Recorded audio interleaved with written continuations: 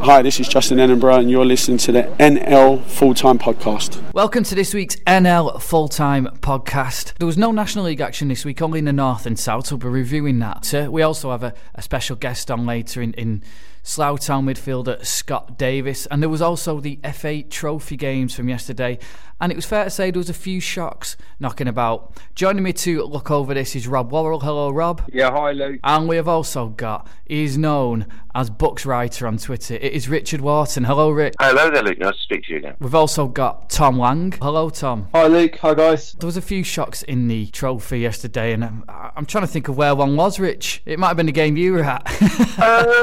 There may have been, Luke. Yes, yeah, sure. Telford got a terrific 2-1 win at Hartlepool United yesterday.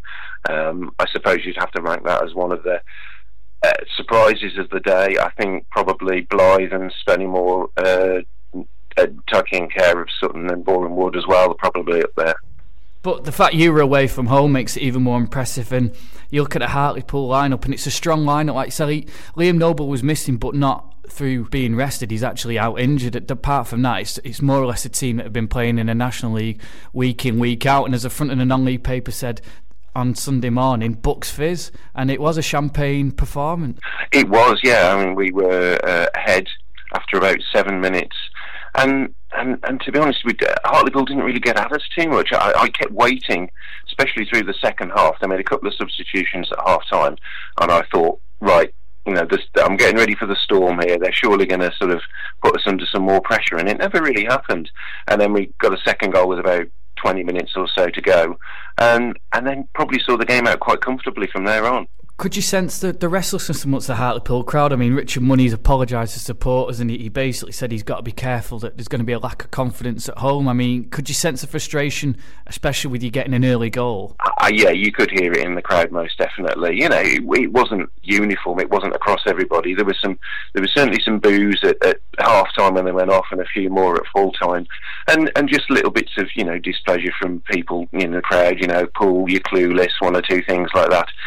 It's not going to help in the situation that they're in, but obviously you understand why people vent their frustrations like that. Yeah, and other repressive results. As said, the National League North have come out of this with flying colours this weekend, because Blythe Spartans beat Boreham Wood again. Really strong team put out by Luke Garrard, and he said they failed on all fronts up at Blythe. And with Boreham Wood being mid-table, Rob, the trophy probably would have been something that they've targeted. So that's a massive blow for them. No, unquestionably. Kept a keen eye on everything yesterday. Really, it was lovely. Sat at home, just me and. Well, I was going to say me and Jeff on the couch. Actually, it was me and the two Jeffs. I couldn't choose between them. I mean, there was the old favourite Jeff Stelling, and obviously you always want to see his reaction when Hartlepool score or concede one, and I missed it, unfortunately, towards the end, because I watched the other side with Jeff Brazier reporting from Concord Rangers, and it was interesting to see. I think what lent me towards the BT Sport coverage yesterday was the fact that they had a reporter at both a National League North and a National League South game, which was interesting. It's almost like everybody there, the whole world, seems to dismiss the FA Trophy, don't they? That's the one thing I don't quite get my head round. Have either of you got thoughts on that? I did think about that going into the weekend. I speculated about what kind of side Hartlepool might put out, and I guess the same might go for other teams. You think if there's teams like Salford, Leyton Orient going well at the top of the National League, are they going to be tempted to rest players? Are they going to see the trophy as a secondary consideration? But they've come through, and I think what's notable about the teams from the National League North and the National League, the ones that are still in it, is they all look like they're teams that are in good form and have a lot of confidence at the moment. Absolutely. The thing with the FA Trophy is that you don't tend to get the very big crowds in the early rounds, but if you can stick at it and progress through, it can become have a huge impact on your season. Obviously, with a final at Wembley as well, and for so many clubs, they've never played at Wembley, and that would be a huge prize. But you've got to graft through the early rounds. I think most of the National League sides put out pretty strong teams. You're right, Boreham Wood will be in that category. They'll be itching to get back to Wembley.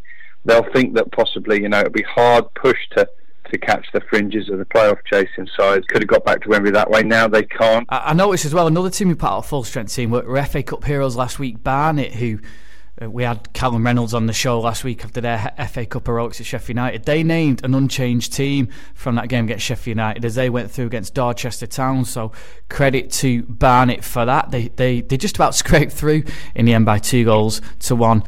I wanted to mention the heroic effort of a couple of sides that didn't win and didn't even score yesterday, but they went so close. So Bedford Town, they were 0-0 at Chesterfield on John Sheridan's first full game in charge until the 89th minute, and went down to a Tom Denton goal. And so for Chesterfield, great for them. Another end of game drama at Proact. So they progressed, but great effort from Bedford, smallest team left, I think, in the competition. And also Biggleswade Town, who were probably a little unluckier by all accounts. They lost 1-0 to a Nick Horton strike just before half-time up at AFC Fylde. But Biggleswade had a real go in that game, pretty much matching Fylde for shots and efforts. They had more corners as well. They had a real go at it, and looking at the Fylde side, it was pretty strong. Rowe and Tasdemir up front, Phyllis Kirk, Horton, Montrose in midfield. A couple of changes in defence for them, but those sides scraped through past their potential banana skin. Dave Challinor wasn't so complimentary about his team as well. He's basically saying that they shouldn't have won the game, and he said Biggleswade should have gone through, and he was really scathing, and he said if they play like that in the next league games then they'll get knocked out. But Rich, I want to ask you, we had Sam Elliott on the other week, and he made the point that the National League North is probably one of the strongest leagues in England in terms of you can put a side from League 2 in and they'll struggle, hence why York are maybe not doing as well. Kidderminster has struggled. Stockport County has struggled for years. If Chesterfield, if they drop down into it, they won't find it easy either. I mean, you see all these teams week in, week out, they try to stay full time thinking they can just go back up, but it's not that easy, is it? It isn't, no, and it's funny, I had this conversation with somebody from Telford only last week, and I think probably it might have been somebody from Chesterfield as well, and we spoke about this, whether teams think that by staying full time that will just naturally give them an advantage and they will find it easy. Even teams like Salford coming into the National League North and Fylde, they didn't go straight through that division. It took them, a couple of seasons to get through there, even with the resources they have. And so, if you're a team that hasn't got that momentum, if you're on a downward trend and you find yourself in National League North, then you can find it a struggle. Just going back to the likes of Sutton and Boreham Wood, I mean, Sutton had 5 players missing. Again, I think there was doubts over them, so rather than risk them, they didn't play them. But it says a lot about the National League North, Rob, doesn't it, when you've got mid-table National League teams or teams pushing for the playoffs, going up to these National League North sides and not getting through, and maybe a lot of it is about attitude at the end of the day. It can. I think it always comes into it, doesn't it, in these situations, the mentality side of it. That really caught my note yesterday. I mean, it undoubtedly a fantastic result for Telford winning at Hartlepool, that's for sure, but quite rightly, I think Spennymoor deserve equal plaudits. That's a brilliant score. They didn't just scrape through. 3-0 against Sutton, and slightly depleted Sutton's side, but fantastic from Spennymoor. Interesting though, it's a little bit like Groundhog Day, isn't it? If I remember right, and I'm not the expert on the North here, but last season they were up and around the playoff positions in the National League North. They had a good run again in the FA Trophy, didn't they? And in some quarters that might have just cost them a little bit towards the end, when obviously they had to play the games in hand. So I hope that one way or the other they can succeed this season, because they've been a breath of fresh air. Only their second season at that level, isn't it, Luke? Yeah, it is. And as you said, the trophy run cost them last season. I mean, I know there were the video that Jason Ainsley did afterwards. He said it was the best performance he's had as Spennymoor manager, and the reporter said to him, well, if we go up next year, we know what we can prove we can do against these teams. And he's like, we'll take it one game at a time. But I think, Rich, for Spennymoor, it's a case of maybe learning from last year and managing games better. They'll want to do well in the trophy, but then they'll obviously have to, those games will build up for them, won't it? Yeah, they will. I think that they had some problems with the playing surface last year, but that wasn't unique to them. There was an awful lot of teams. Telford lost games to the weather as well. And that FA Trophy run, combined with that going well at the top of the league, it did just take it out of them. I think we played them in their last but one game of the season, and you could see just how leggy the entire team was, and that ultimately cost them. I think Jason Ainsley's strengthened the squad there this season, and they're a very attacking lineup. They tend to go for it. I mean, we got a 2-1 win against them last weekend, Telford, and we were exceptionally pleased with that result because they don't travel away from home and shut up shop. They come and have a go, and to get 3 points off them, we were thrilled with. Does Brackley winning a trophy last year give teams like Telford and Spennymoor hope of going to Wembley and not just turning up at Wembley but winning it? Oh, absolutely, I think it does. I was fortunate enough to be at the finals day last year. I'd kind of made a vow to myself that perhaps I wouldn't go there unless it was Telford, but when we were offered tickets, we took them up. And you couldn't help get carried along in how thrilling that was for Brackley, and you kind of looked at it and thought, oh, I'd love that to be us one day. And now, when you're through to this stage of the competition, you start to think to yourself, well, maybe it could be us. And you look at a Brackley side as well drilled as they are, and you think to yourself, well, it's possible. We've got Theo Street in our side, who was a part of that Brackley side last year. He's been there. He could tell you what a great experience it was, and I'm sure the rest of the lads will be feeding off that. Also, in the FA Trophy over the weekend, some games that caught my eye. I did have a listen, actually, to the commentary of Wrexham against Orient, two of the big guns in the National League. And I've got to be honest, certainly from what I heard, it was a dire first half, but Summerfield hit the foot of the post for Wrexham and they could have gone ahead, but they didn't. And Orient upped their game just enough, really, in the second half. James Brophy, who caught my eye when I watched Orient earlier in the season, he can make things happen, and he really runs at defences. He got pulled down for a penalty, which Matt Harrold stuck away, and Orient progressed. Great week for them, progressing in the FA Trophy at Wrexham, securing Justin Edinburgh on a 2.5-year contract, and a big splash headline on the front page of the non-league paper as well this weekend to say that Macaulay Bonne has got interest from 5 Premier League clubs, but right now is going nowhere. I know Josh Corona's been linked with a move, so they'll either want to lose. Well, ideally they want to lose either of them, but if they're going to lose one, they can't lose both, can they? Really? Not really. I mean, as big an animal as Orient are at this level, really and truly, if one of those Premier League sides, or even indeed a Championship or League One side, which, to be quite frank, from Macaulay Bonne, I think would be a better move, come in with a serious offer, then Leyton Orient might well have to talk business, and it might well be that the kind of agreement they go for is one Bonne kind of comes immediately back on loan to the end of the season. I think that's the kind of move that can happen in that kind of situation, although there's always a risk, of course, of the player picking up a serious injury in the meantime. Just to wrap up the FA Trophy, a couple of games that we really ought to give some mention to. Another couple of really informed in the National League. Salford managed to dispose of Dagenham and Redbridge, who've been on a great run, a nice solid 2-0 win for Salford, so they progress on all fronts, very much back in the title race. And we'd be shocked, wouldn't we, by the Housewives' favourite, by Chris, who can't be with us this weekend, if we didn't mention Stockport County, and in particular Matty Warburton. I kept thinking that there was something wrong with my scores app yesterday when it just kept flashing up every couple of minutes that Warburton had scored, but it was true. Hat-trick in the first 28 minutes, 4 goals altogether, 5-0 win for the Hatters against Truro City, and I just thought to myself, poor old Truro City, that's got to be one of the longest, bleakest journeys home from a game for their players, management and supporters yesterday. Yeah, I think they were a bit depleted on players in terms of with illness and injury and just the long trip in general, I think. So, yeah, it wasn't a great day for them. Yeah, Truro manager Lee Robinson was philosophical in defeat. There was a massive gulf between the two sides. I know now what I need to aspire to. As for Jim Gannon, well, he was cock-a-hoop. It's the closest thing to the perfect start of the year we could get. This team can constantly grow and evolve and improve, but we have to keep working hard. We'll come on to Stockport chances in a minute when we look at the National League North. Just one other game I wanted to point out was Step 3 versus Step 4, and it was Ramsbottom, which is near Bury, for those who aren't sure, at home to Weymouth, and that was a 2-2 draw, which means Ramsbottom have to go down to Weymouth on Tuesday night.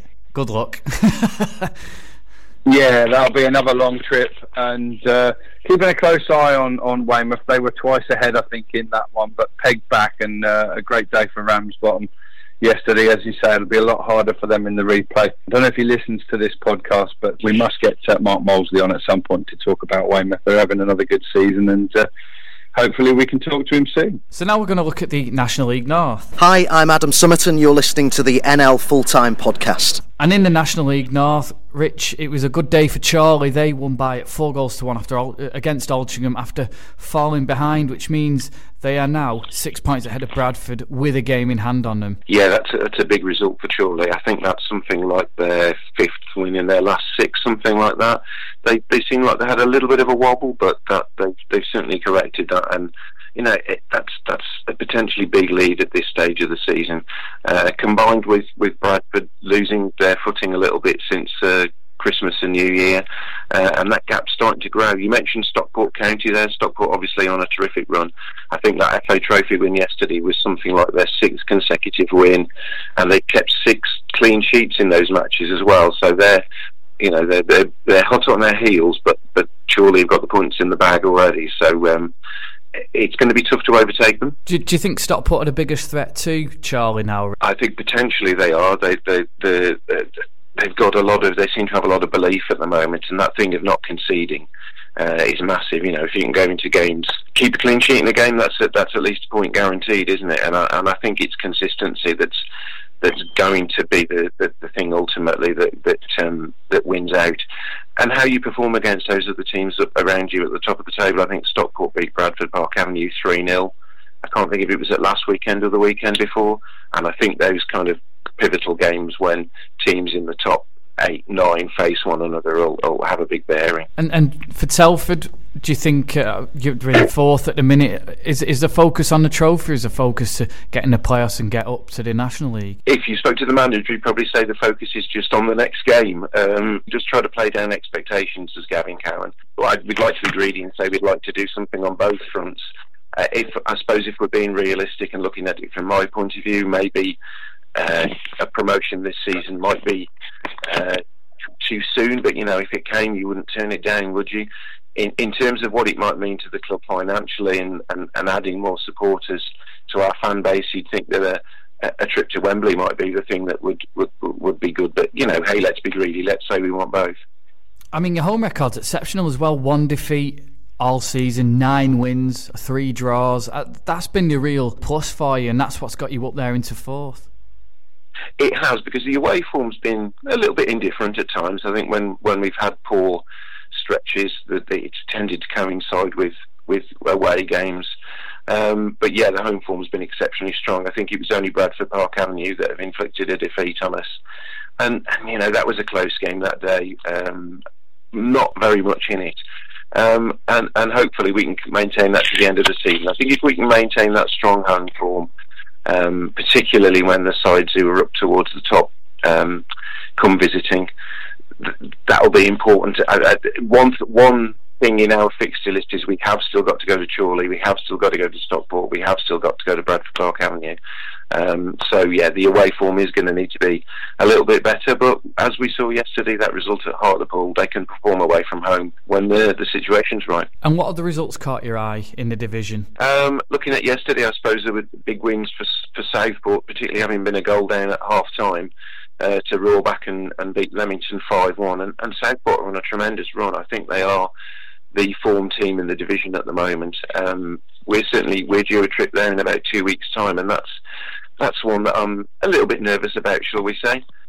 Big win for Curzon Ashton away at Nuneaton as well, towards the bottom of the table, 4-2, and then FC United of Manchester winning 3-2 at Bradford Park Avenue. I don't think many people would have had money on that one, but that's a great result for them, giving them more confidence towards the foot and just taking the wind out of Bradford's sails. Possibly also a point for Guiseley at Chester. They had Andy Hall sent off in the first half and they were already a goal to the good, but to hold out and get a point against a strong Chester team with just 10 men, that's a fair result for Guiseley, that one. Yeah, I think FC United, you've got to look at it and say that is the result of the day. To go to Bradford Park Avenue and win there, Bradford in good form is the standout result, and it's weird. We were saying about Telford's home form. FC United's away form's better than their home form, and ultimately that's what could keep them up, their away form in the end. Yeah, and that's really strange. It's nice surroundings at Broadhurst Park. It's a puzzle that they haven't performed better there. They always get an awful lot of vocal support. Their fans are very passionate. but it's just not translated into results for them. And whether there's just a little bit of pressure off when they go away from home, not quite sure what the answer is. I'm sure if the manager knew, he'd be, they'd be higher up the table. But it's a puzzle. So this week, Gateshead were dealt a blow when on Thursday afternoon, Steve Watson left the club to become manager at National League North side York City. A bit of a blow for everyone up there at the International Stadium, and somebody who we know well on this podcast is Gateshead. We could call him super fan, I suppose, Jeff Kent, and he joins me now. Hello, Jeff. Hello, Luke. So, Jeff, you were waxing lyrical about Steve Watson's work earlier in the season when you spoke to Rob. A real blow for the club now with him walking out this week. Definitely so. It's a real shock for not just myself, I think, for all the fans of Gateshead FC, Luke. Really, really disappointing. In terms of, we mentioned names last week that would have been linked with the York job, and Steve Watson was just something that never entered our heads. I mean, what do you think's made him choose to leave Gateshead, who were in and around the playoff places, in the National League, to go to York City, who were languishing 8 points off the playoffs in the National League North? Well, I've really got two questions about that one myself. Look, and perhaps when I mention these questions, you'll be able to get my idea of my way of thinking from that. My first question is, why should Steve Watson and Andy's number 2, Mickey Cummins, leave a club in 8th place in the National League to go to a club a league below them in the lower half of the league, who've already sacked 2 managers this season? Why have they done that? And I've got nothing against either of them 2 chaps, Steve Watson or Mickey Cummins. And my second question, that one would be, what, if anything, was done by the powers to be at Gateshead FC to try and tempt them not to go, to try and tempt them to stay? You know, I think, to be perfectly honest with you, apart from the supporters wanting them to stay, I don't think anybody else was bothered about it at the club.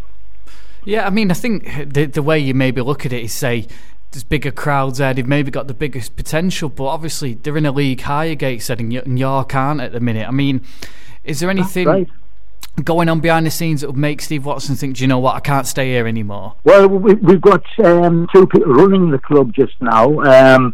One person on the club on a day-to-day basis, a bloke called Mike Williams, who's doing the job for the chairman who lives over in Hong Kong. And I've only ever seen him once this season. If that's what, to be perfectly honest with you, I couldn't even prove that was a bloke who he was supposed to be. Just saw his face, and that was it. There's also a bloke at the club called Joe Carra, and I think he's well known in the football world for some of his misdemeanors, I'm led to believe. And I personally believe Steve Watson's got the offer of going somewhere he's grabbed it while he can. And my personal opinion is, unless somebody waves a magic wand, I can't see us surviving much longer. Look, it's interesting that you say that. I mean, we'll get on to the future of the club in a minute, but I mean, what you will see is there are a few players at York City that were at Gateshead last year, so Steve Watson will know them, won't he, in terms of like your Wes Yorks and people like that, and Jordan Burrow. Yeah,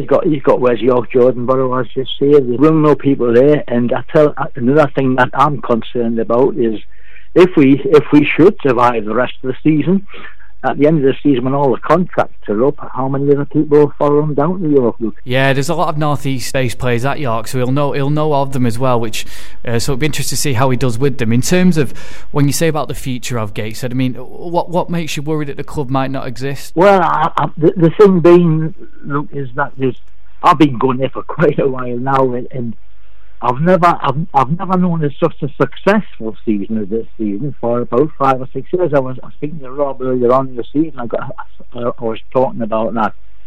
However, on the same score, I've never known such a lack of atmosphere at all. You know, the atmosphere is absolutely dire there. We played Solihull Moors on Tuesday evening, 8th place in the National Premier League. And if you subtract the Solihull Moors fans, which I think is about 24 of them, there was less than 500 Gateshead fans there for an 8th place team, you know. And they're already talking now about boycotting the club and what have you, so that's going to be even less people turning up. I can't see much of a future. It's maybe me being dismal and looking at the blackest things, but I honestly, if I wouldn't be too surprised if I had looked for a new club next season. No, it is. I mean, it is interesting that you say that, and hopefully that isn't the case. But in terms of why aren't people coming to watch Gateshead? I know obviously on a weekend and Newcastle and Sunderland at home, they may choose to go there. Steve Watson, when he came in, your crowds did go up because he's a well-known figure in the North East. So why do you think people aren't continuing to watch Gateshead? First of all, I wouldn't blame Newcastle and Sunderland, because I mean, if you go down to the likes of the Midlands, where you've got Birmingham City, West Bromwich Albion, Aston Villa, Wolverhampton Wanderers, yet Kidderminster Harriers in a league below us can still pull in over 1,000 people, and they've got more competition than we have, you know. And it's the actual people of Gateshead that have got no interest in the football club. I don't know why. I mean, there's not a great deal of advertising that goes on to advertise games. I mean, I got off a bus a couple of seasons ago to go to the ground, and the bus driver said, "Is there a match on today?" Yeah. Yeah. And that's not crazy. Yeah, where you go. But everybody, I mean, they've tried all sorts of things, and they're just not coming. Do you think it's the fact that you play in sort of an athletic stadium that might be the reason, and you're not in a proper football stadium, maybe? Well, I mean, people say that. People are saying it. People think that if we move to our own stadium, that the crowds will increase. I'm not 100% sure that will happen. I mean, to start with, if we had our own stadium, we'd be bust now anyway with the crowds that we have. You know, we couldn't afford to do that. You know, I don't just afford to pay the rent to Gateshead Metropolitan Borough Council for the use of the stadium. And if we had our own ground, just now we couldn't be sustainable. We wouldn't be sustainable. It would be lovely to have our own ground and put that to test, but I think there's more to it than that. I don't know what it is. What annoys me is the fact that, we were down at Wembley 4 or 5 years ago in their playoffs, and we took about 8,000, 10,000 down there. We played Grimsby Town in the build up to the Wembley game, and we had 8,000 at home. We took 1,000 supporters to West Brom in the FA Cup, but we are there now. We are people, you know. We have a lot of glory hunters up here. Well, it's sad to hear that, Jeff. And as you say, do you think the future of Gateshead is quite bleak then in your eyes?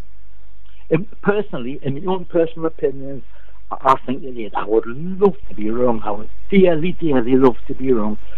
But I know for a fact, and reading on sort of Facebook, on the media, I'm not the only person of that opinion. There's quite a few people saying the same thing.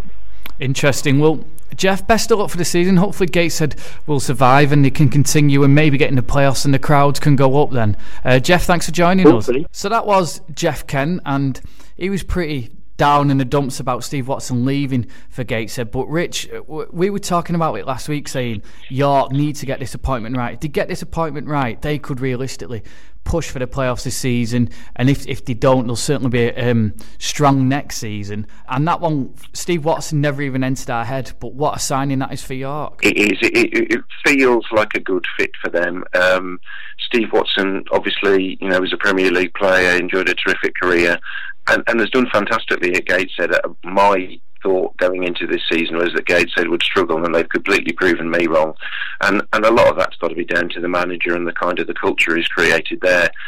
They've obviously looked over at that with envious eyes from York City and decided he was their man.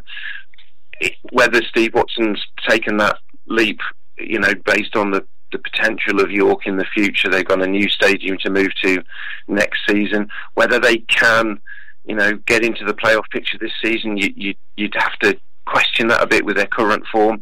But who knows, a new manager, a new groom, players with their futures to play for, all of a sudden things can turn around. Yeah, and he did say he's happy to accept the pressure. It's probably the biggest club he's managed in terms of, no disrespect to Macclesfield, the crowds weren't at Macclesfield. They were a loyal fan base, and it was a good professional club to be at. But York, I mean, even when they're struggling, they get over 2,000 every week at home. So the pressure's on, and he feels moving to a new stadium is a challenge, and that they are a league club in waiting. And I know, Rob, we discussed York last week, and as I say, Steve Watson never even entered our head, and it's a massive blow that for Gateshead. It is a big blow for Gateshead, and Jeff's a really good guy to get on the show because he's really across everything there, and what a roller coaster it's been for them. He was enjoying just a few months ago the season of his life, and all of a sudden times look quite dark now. I mean, very, very good luck to Gateshead. It's such a shame. Bottom line, of course, without any emotional attachment, you look at that and you think, well, Steve Watson was probably doing as well as he possibly could at Gateshead, wasn't he? And lots of people have tried and failed at York, particularly in the last 3 or 4 years, but you have to. That sort of challenge has to be attractive to a manager when the potential's there and others have failed. And fair play to Steve Watson for showing that ambition. And we hope to get an interview with Steve Watson next weekend on the podcast. So for Kidderminster, Rich, as well, they parted company with Neil McFarlane after last week's defeat at Darlington. Chairman there, Colin Gordon's put himself in charge, along with senior players Jimmy O'Connor and Ross Pennon. A bit of a strange situation. They said they're going to take it until the end of the season, but with Kidderminster slipping out the playoffs, surely they need to get an appointment in now. Well, I think that's the point of view that some of their fans have certainly expressed. Just from me having a look on social media, I think maybe they felt that Colin Gordon taking on the role to the end of the season was almost like raising the white flag in terms of looking for a playoff place. Whether there's more behind it, whether they've got somebody in mind and they're not available to the summer, I have no idea about that whatsoever.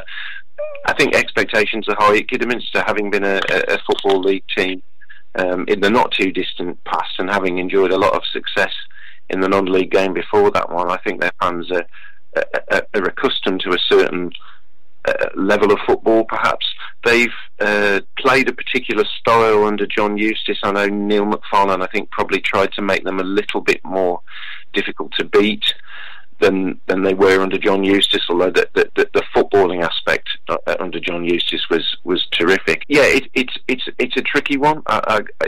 Looking from the outside, you'd think maybe perhaps they've jumped the gun a little bit there, but I guess the results will be the thing that will determine that.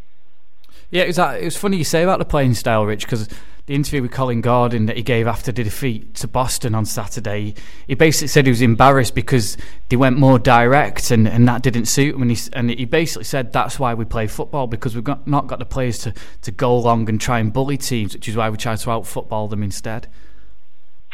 I think that's very much the identity they've tried to create at Kidderminster. They've tried to be a footballing side, and they've certainly, some of the players that they've attracted, maybe lads who've just been released from professional clubs after a year or so, they've sold Kidderminster to them on the basis of, come here, we're a footballing team, you might get your move back into the Football League, and that's certainly happened with some of the players they've got. But I know that one criticism I've heard from Kidderminster fans is, when that's going great, it's good, it's lovely to watch, but when you sort of need a team to dig in and show a bit of grit, that they perhaps didn't have that. Recall that, I think it was when they were going neck and neck with Fylde for the championship, not last season but the season before, I think they led 2-0 at Fylde and then couldn't hold on for the win, and the criticism was that they didn't have the players who could shut up shop when they needed to. It's a difficult challenge. Everybody's trying to get that right. Everybody's wanted to play football that's easy on the eye, but everybody also wants to be difficult to beat. So, there's probably not a manager in the country who's not struggling with that dilemma. Brilliant. Well, Rich, thanks for joining us, and I'm sure we'll get you on later in the season, and best of luck to Telford in the next coming weeks. Thank you very much indeed, and thanks for having me on. Cheers. And on the line now, we have our special guest for this week. It is Slough Town midfielder and kind of regular on the podcast, it's Scott Davis. Hello, Scott. Hello. So, Scott, we're talking about, we'll come to the National League South shortly, but I know Tom wants to ask you about sort of the strength of the National League South compared to the North, so I'll hand you over to Tom. Yeah, Scott. So one of the recurring themes we have on the podcast really is football's nothing without being able to compare your favourites, is it? And we talk about the strength of the National League South versus the strength of the National League North. We look at how well Salford and Harrogate are doing in the National League compared to how Braintree and Havant are getting on. And the fact that Hemel Hempstead are now the only representative from the South left in the FA Trophy, while I think the North has, Rob, correct me if I'm wrong, about 5. Is that something that players pick up on? Is there perceived to be a difference in strength between the South and the North divisions? And if so, why do you think that might be? It's quite funny you say it, because when I was full-time, sometimes on a Friday morning we'd have like a North versus South divide in the changing room camps, and we'd play each other in matches. There was a bit of rivalry, I guess. And to be honest, more often than not, the North lads did win. It was one of those things, they were a little bit more physical. And then obviously the result I saw yesterday was Stockport 5, Truro 0, and I was shocked to see it. We played Truro a few weeks back and I thought they were a good side. They play quite well at our place, and I don't think anyone would beat Truro 5-0 in our league. So there is an argument to say that the North is maybe stronger. I think it's a little bit more physical. And then you look at the gates, the size of the crowds that they get up there are pretty much double the size of the ones that we get. I don't know if the football's loved a bit more in the North. I'm not too sure, but yeah, Hemel will obviously flying the flag for us. Hopefully they can do well. But it's a great competition to be involved in. I was gutted that we went out at an early stage. What you're saying, Scott, is the Southerners are all pretty soft. Yeah. It's one of those when Martin Cole was one of our old assistant managers at Aldershot, which you, Rob, will remember well. And he used to call us like Southern Fairies. We used to go up north sometimes and get beat up and stuff like that when we went into League Two. And yeah, we did at times. I think there's a mentality, a culture that you sort of come on our patch and you'll get hurt. And sometimes it does stand up to what people say about it. But yeah, we like to think we can hold our own. But at the moment, obviously with the stats and the teams that are left in it, we can't really fight much of our corner, I guess.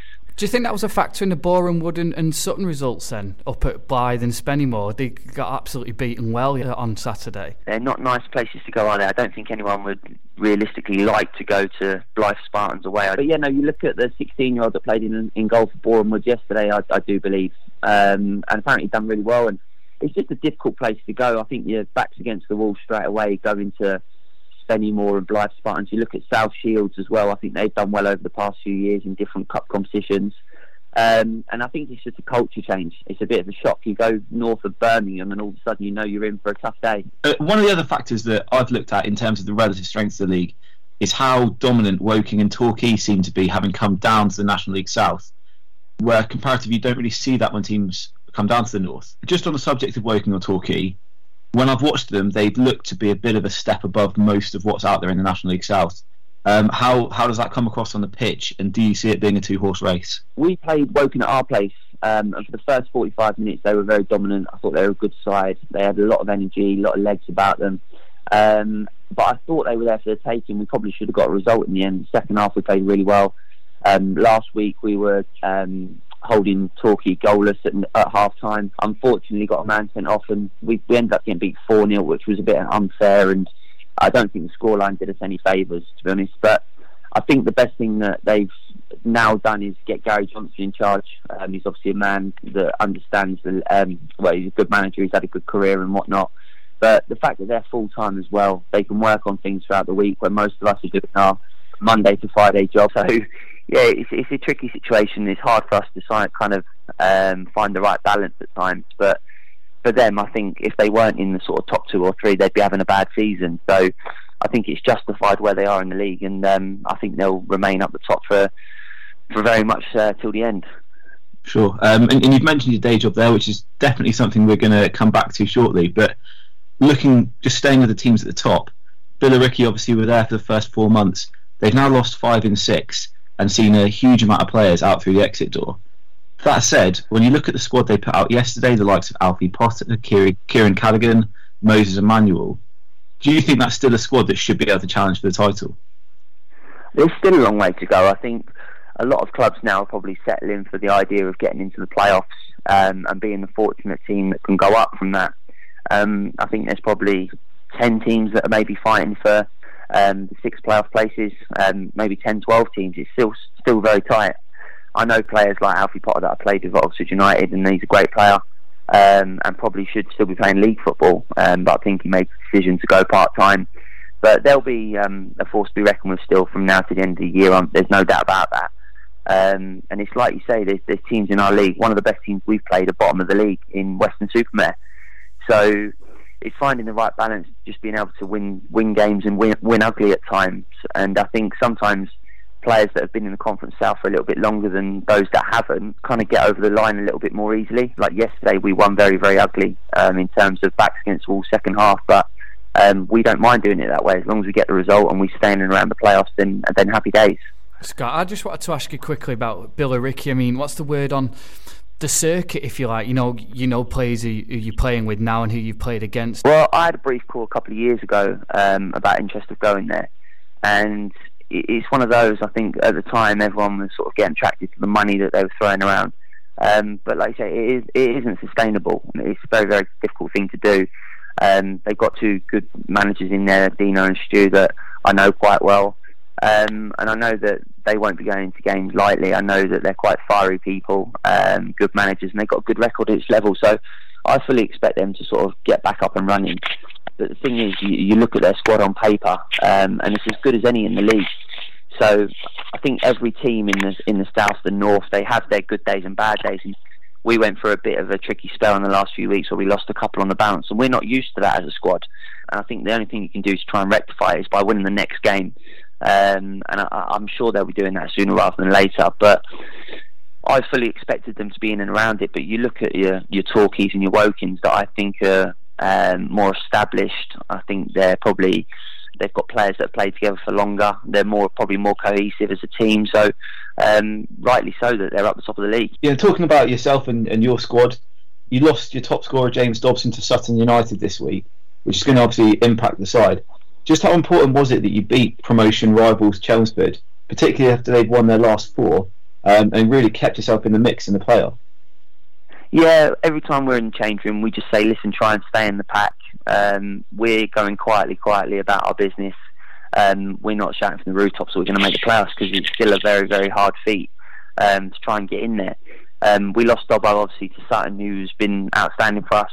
And we've had to change our way of playing slightly. He's quite a good outball in terms of hitting him on a big diag for the keeper. He's good in the air. And it got us out of trouble at times. But we've changed formation. A little bit more solid from back to front in terms of starting from the back and having to go forward a bit more in a bit more of a passing manner. And yesterday we came off the pitch. We said it's probably the most enjoyable game of football we've had all season.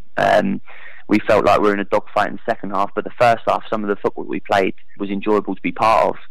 So it's obviously a massive loss for us, but he's been brilliant. So I hope he does go and do well at the next level. But for me, obviously, it was a nice feeling to beat my old side. I could have been 2 leagues apart from Chelmsford. When I left in February, I chose to leave.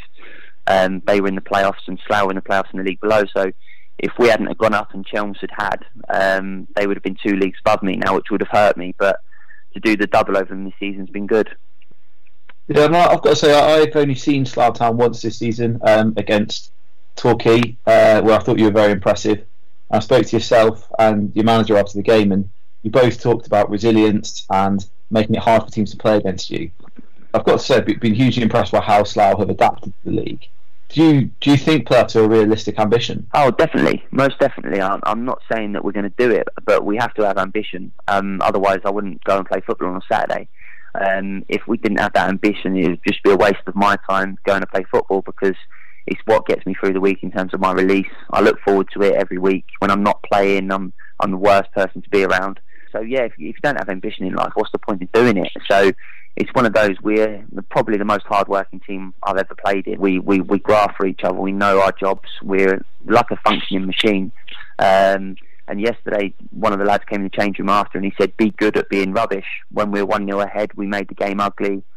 We saw the game out. There was a little bit of time wasting and play tactics, I suppose, but everyone does it against us when they're in front, so why can't we do the same? Just moving down the table now, there are 4 sides who are occupying the bottom 4 slots: Hungerford, East Thurrock, Gloucester and Weston-super-Mare. 3 of those 4 sides are the ones that we on this podcast predicted to be down the bottom at the beginning of the season.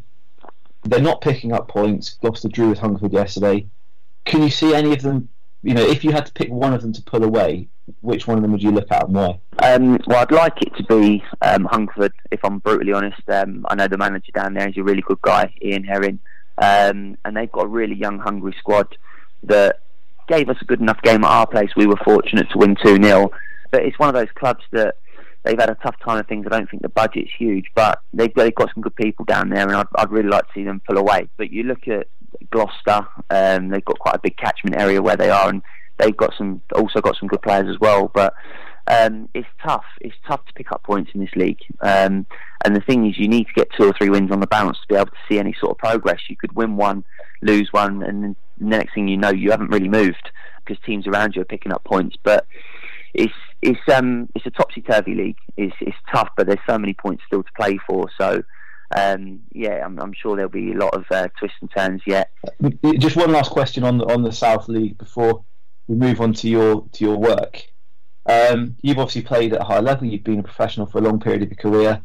Are there any players that you've come up against this season who you really think, wow, that guy's going to have a career in the professional game? When I was writing for the non-league paper, I wrote an article about 3 players that I believe could make the step up to league football. 2 of them so far have gone on to sign professional terms, one in Scotland and Dale Grubb at Forest Green, and I've heard he's done really well. There's some really, really good young players.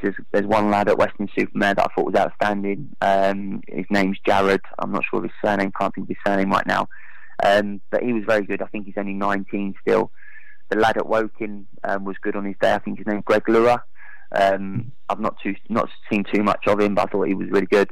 And the other player that I've probably come up against face to face in midfield was a lad on loan from Oxford United, Armani Little, that I thought was a very good player also. But like you said, there's so many hidden gems I think in this league. I think the problem that you do get is maybe a little bit of consistency from their performances week in, week out.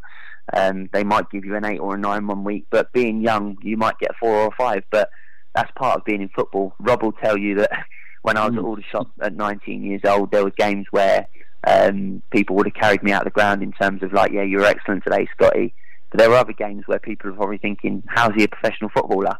So you take the rough with the smooth, but it's just about enjoying your football. I think expressing yourself, and then people get to see the best of you. Absolutely, and that's actually a really nice segue, because talking about the best of you, we wanted to ask you about your new role, your day job, for want of a better phrase, working for Epic Risk Management. There's been a lot of talk over the last couple of years about the prevalence of betting in sport, in football, the sort of the ubiquity of betting advertising companies.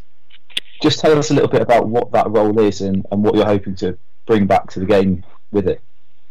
Yeah, so what it is when I went to rehab in 2015 for gambling, I became the public speaker for the rehabilitation clinic. So I found myself going to conferences and events, and more often than not going to football clubs to deliver my personal story. One day I was fortunate enough to speak up in London at an event, and my boss, now at Epic Risk Management, was sat in the audience. He told me that they had a new contract with Sky Bet in the English Football League, where they were going to go and educate first-team players from the Championship down to League 2, and he wanted me to come on board and sort of run with it, go and tell my story. So that's what I do now. I've got to go to every Football League club once a season for the next 5 years, so they'll get bored of me eventually, I think. But it's been brilliant for me. It keeps me on the right track, keeps me sane. So tomorrow afternoon I'll be at Aston Villa talking to the first team players up there. I've been sceptical at times about going into some of the bigger clubs. I didn't earn as big as money as what some of they are.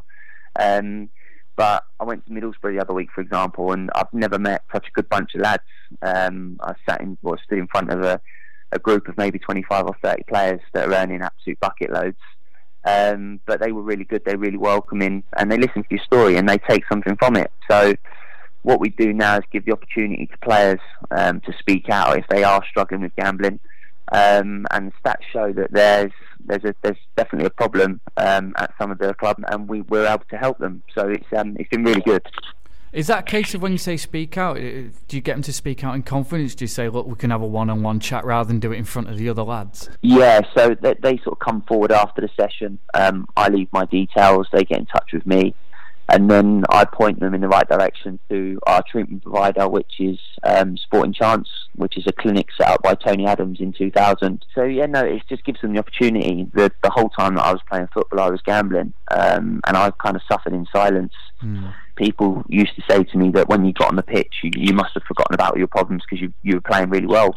You didn't. I took all my problems everywhere I went with me, and it's one of those bittersweet feelings that I'm over gambling now. I'm in a good place. But I just think to myself, well, if I had a bit of a clearer mind and I wasn't struggling and worrying about things off the pitch, maybe I could have done it even a little bit better. And it's just one of those things. I was in a bad place at the time, and to be where I am now, I think it's 43 months now without a bet. I'm grateful for the help I received and the mindset I'm in now. It's a good reminder of where I was at just under 4 years ago. I was in an awful place, having sort of lost my career. I was losing people around me that didn't want to be sort of part of my life because I wasn't a nice person. And then obviously the money as well. I lost almost £250,000 over the time that I was gambling. So it had its detrimental effect on me. But if I was to go back and have a bet now, I wouldn't be able to fulfil the job that I do. So it keeps me on the straight and narrow. And I believe I've got the best job in the world. I know it's so cheesy or cliche, I suppose, to say it, but I do believe that. I go and do a talk for 45 minutes at these clubs.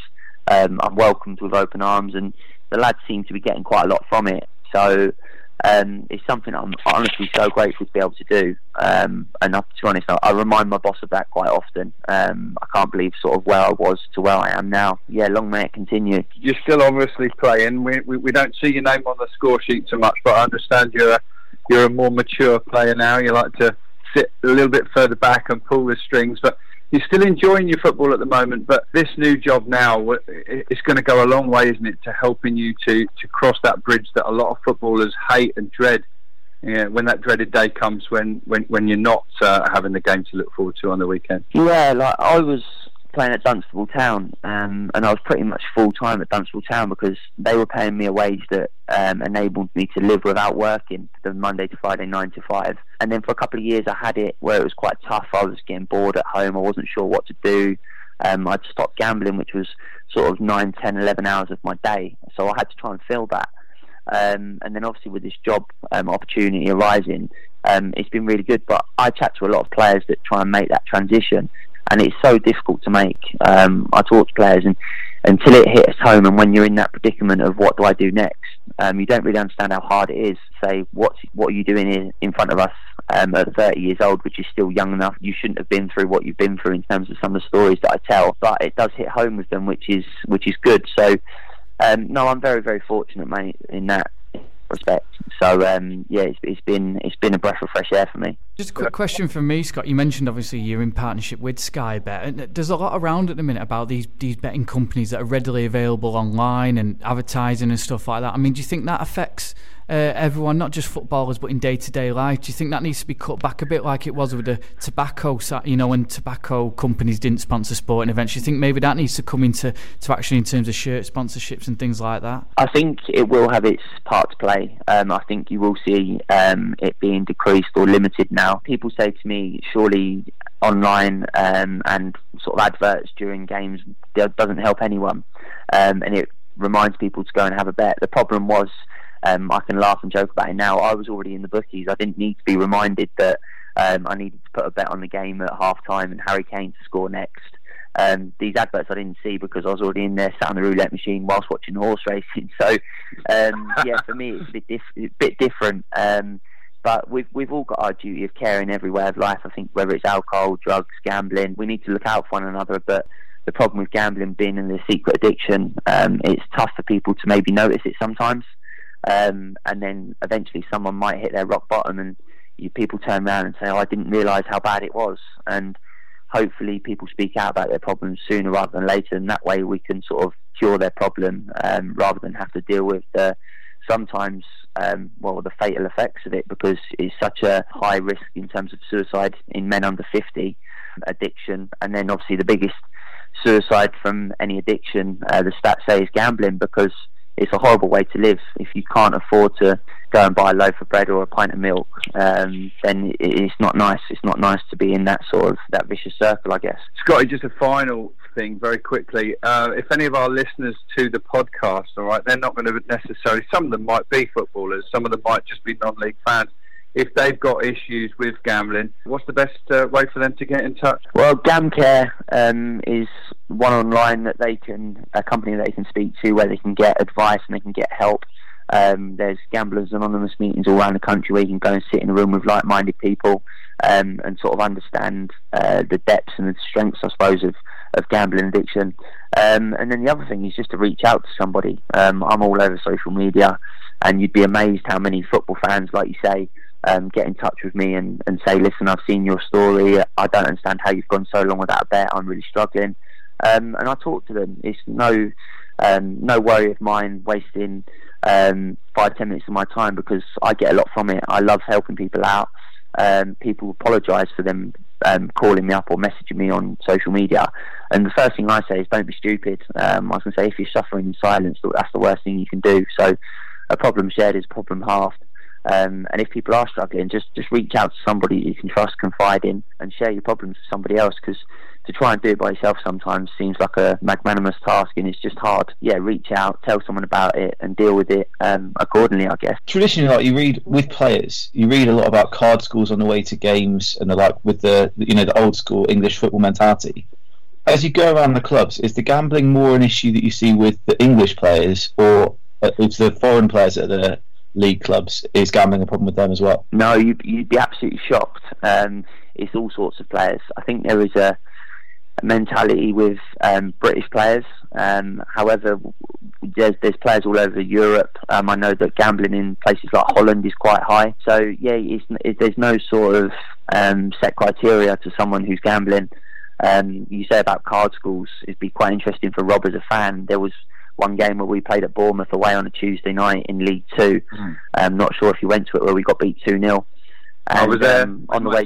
Yeah, on the way to the game, there was one hand of poker that we played on the coach, and there was £6,500 on the hand. And when we got to the ground, I think there was a case of 4 or 5 players not speaking to each other because they were upset about how the hand had gone. People had lost a lot of money, someone had won a lot of money, and it completely disjointed us that night. And we played the match in silence pretty much because people had fallen out with one another. And then you've got obviously fans paying to travel to Bournemouth away to see a team that had no sort of togetherness, no sort of solidity in terms of what we were trying to achieve that night because of what happened pre-match. And £6,500 is a hell of a lot of money to a League Two team that were probably earning, I don't know, £700-800 a week on average. So you can just see the enormity of the bets that were being placed, and it's just something that completely broke us that night and had its effects for a little bit longer after that also. Well, thanks for sharing, Scotty. That really does touch a nerve, because I remember making a real trip of that game, and that really brings it home. Hi, my name's Steve Claridge. You're listening to the NL Full-Time Podcast. On Saturday, I headed down to the South Coast to watch West Sussex take on East Sussex in the Step 3 Bostik Isthmian League Premier Division. Worthing, at their Woodside Road home, were hosting Lewes from just 22 miles west along the A27. Founded in 1886, the Rebels of Worthing gained their nickname when they resigned from the West Sussex League in protest at a 1920 rule change.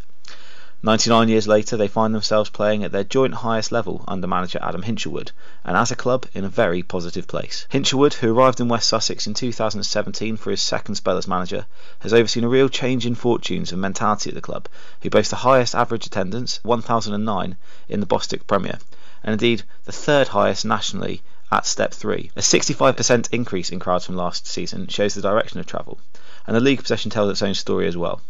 Having finished 16th last season when they had a terrible start to the campaign, the Rebels were sitting in 6th coming into this match, but they could go second by winning their games in hand. A difficult run of 4 losses in 5 seemed to have been overcome, with 7 points taken from their last 3 games. The visitors, Darren Freeman's Rooks, have experienced a comfortable return to the Bostik Prem this far.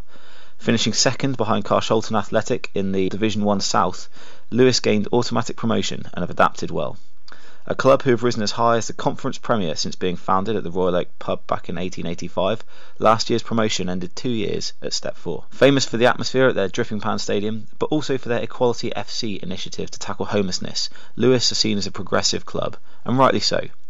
Their women's team play in the second tier nationally, and the club are the highest ranked in the English system to pay both men and women equally. An important match for both clubs, Lewes also needed to break their own iffy patch of form. They hadn't won in 4 and would need to start picking up points to maintain their own playoff tilt. 1,124 fans crammed into the Woodside Road for this game, made all the more impressive when you consider that Brighton were hosting Liverpool just down the road, a factor that often impacts on non-league attendances. As for the match itself, Worthing started much the brighter and could have gone ahead early, but when England College's 17-year-old Ricky Aguiar was debatably sent off as last man, Lewes soon went ahead through an absurd 55-yard James Hammond free kick. Ollie Pearce's responding free kick and Charlie Coppola's fine finish meant Lewes led 2-1 at the half, and then extended that lead through Luke Bluden early in the second. Jalen Jones, on his second start and getting his second goal, pulled one back to make it 3-2, and then substitute Callum Overton scored a calm 4th in injury time, before Worthing's Darren Budd was sent off for dissent while Worthing were being awarded a penalty. Ollie Pearce dispatched the penalty, meaning that 9 men Worthing ended up losing 4-3 against Lewes. Worthing also lost 3 players to injury in this match, having already had 7 in the stands watching the game due to injury. They slipped down to 8th in the table, whilst Lewis have risen to 2nd, 8 points behind first place Haringey Borough, themselves first timers at this level. And that is all for this week. Cheers, guys. Cheers. Yeah, cheers, guys. Speak to you all soon. Cheers, Scotty. Take care, mate. Thanks for joining us, Rob. Cheers now. Thanks for joining us, Tom. Cool. Catch you later, mate. Cheers. See you later. Thank you for joining us on the NL Fulltime podcast. Don't forget, if you want to follow us on Twitter, it's at NL Fulltime. We're also on Facebook, NL Fulltime. You can email us nlfulltime@gmail.com, and don't forget to subscribe to us on iTunes and Spotify, and you'll get every episode uploaded to your phone on Monday morning. Until then, happy football watching, and we'll see you all next week.